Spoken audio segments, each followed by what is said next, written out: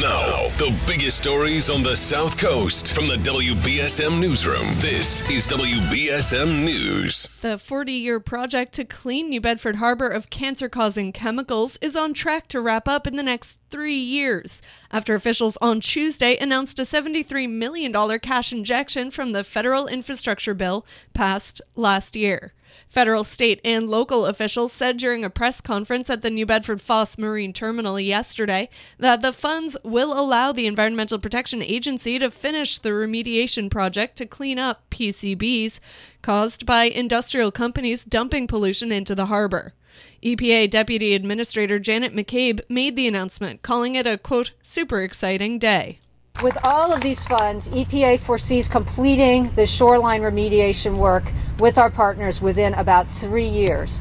Compare that to 40 years of getting to today. 3 years is within, you can see that. Another $4 million from a settlement with Cornell Dubilier Electronics will also go towards cleanup of the shoreline and operating costs for the project. In total, an estimated $1 billion has been spent cleaning the harbor. Visit WBSM.com for the full story.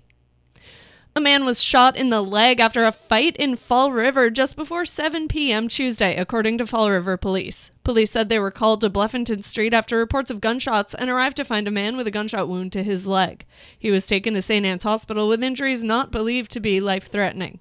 ABC6 reports police saying an investigation found that a fight had broken out between two groups of people before the shots were fired. The investigation is ongoing.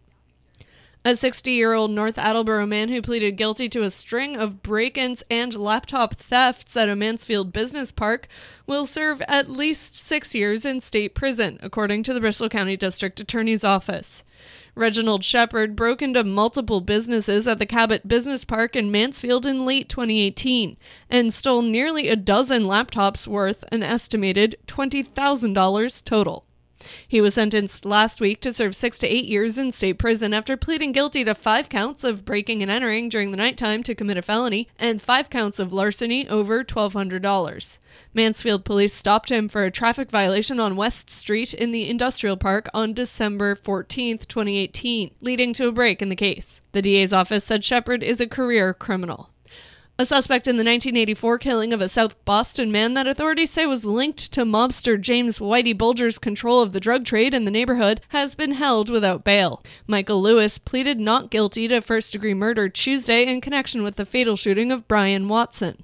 Lewis's attorney says his client denies the allegations. Prosecutors say Lewis shot Watson as they were looking for a drug dealer who had ratted out Lewis's associate to Bulger, who then demanded a $5,000 shakedown. Congressional leaders in New England are calling for a federal investigation into the low rate of approvals by the region's asylum office. 8 Democratic lawmakers from Massachusetts and Maine issued a letter Thursday seeking a formal review of the U.S. Citizenship and Immigration Services Boston Asylum Office. It processes claims for refugees in Massachusetts, Maine, New Hampshire, and Rhode Island. The lawmakers say their request was prompted by a March report that found the office approved 15.5% of asylum applications. That compares with the national average of 28%. In sports, the Red Sox will try again tonight after falling to the Cincinnati Reds in Boston yesterday. And Game 1 of the NBA Finals takes place tomorrow. The Boston Celtics and the Golden State Warriors will tip things off in San Francisco.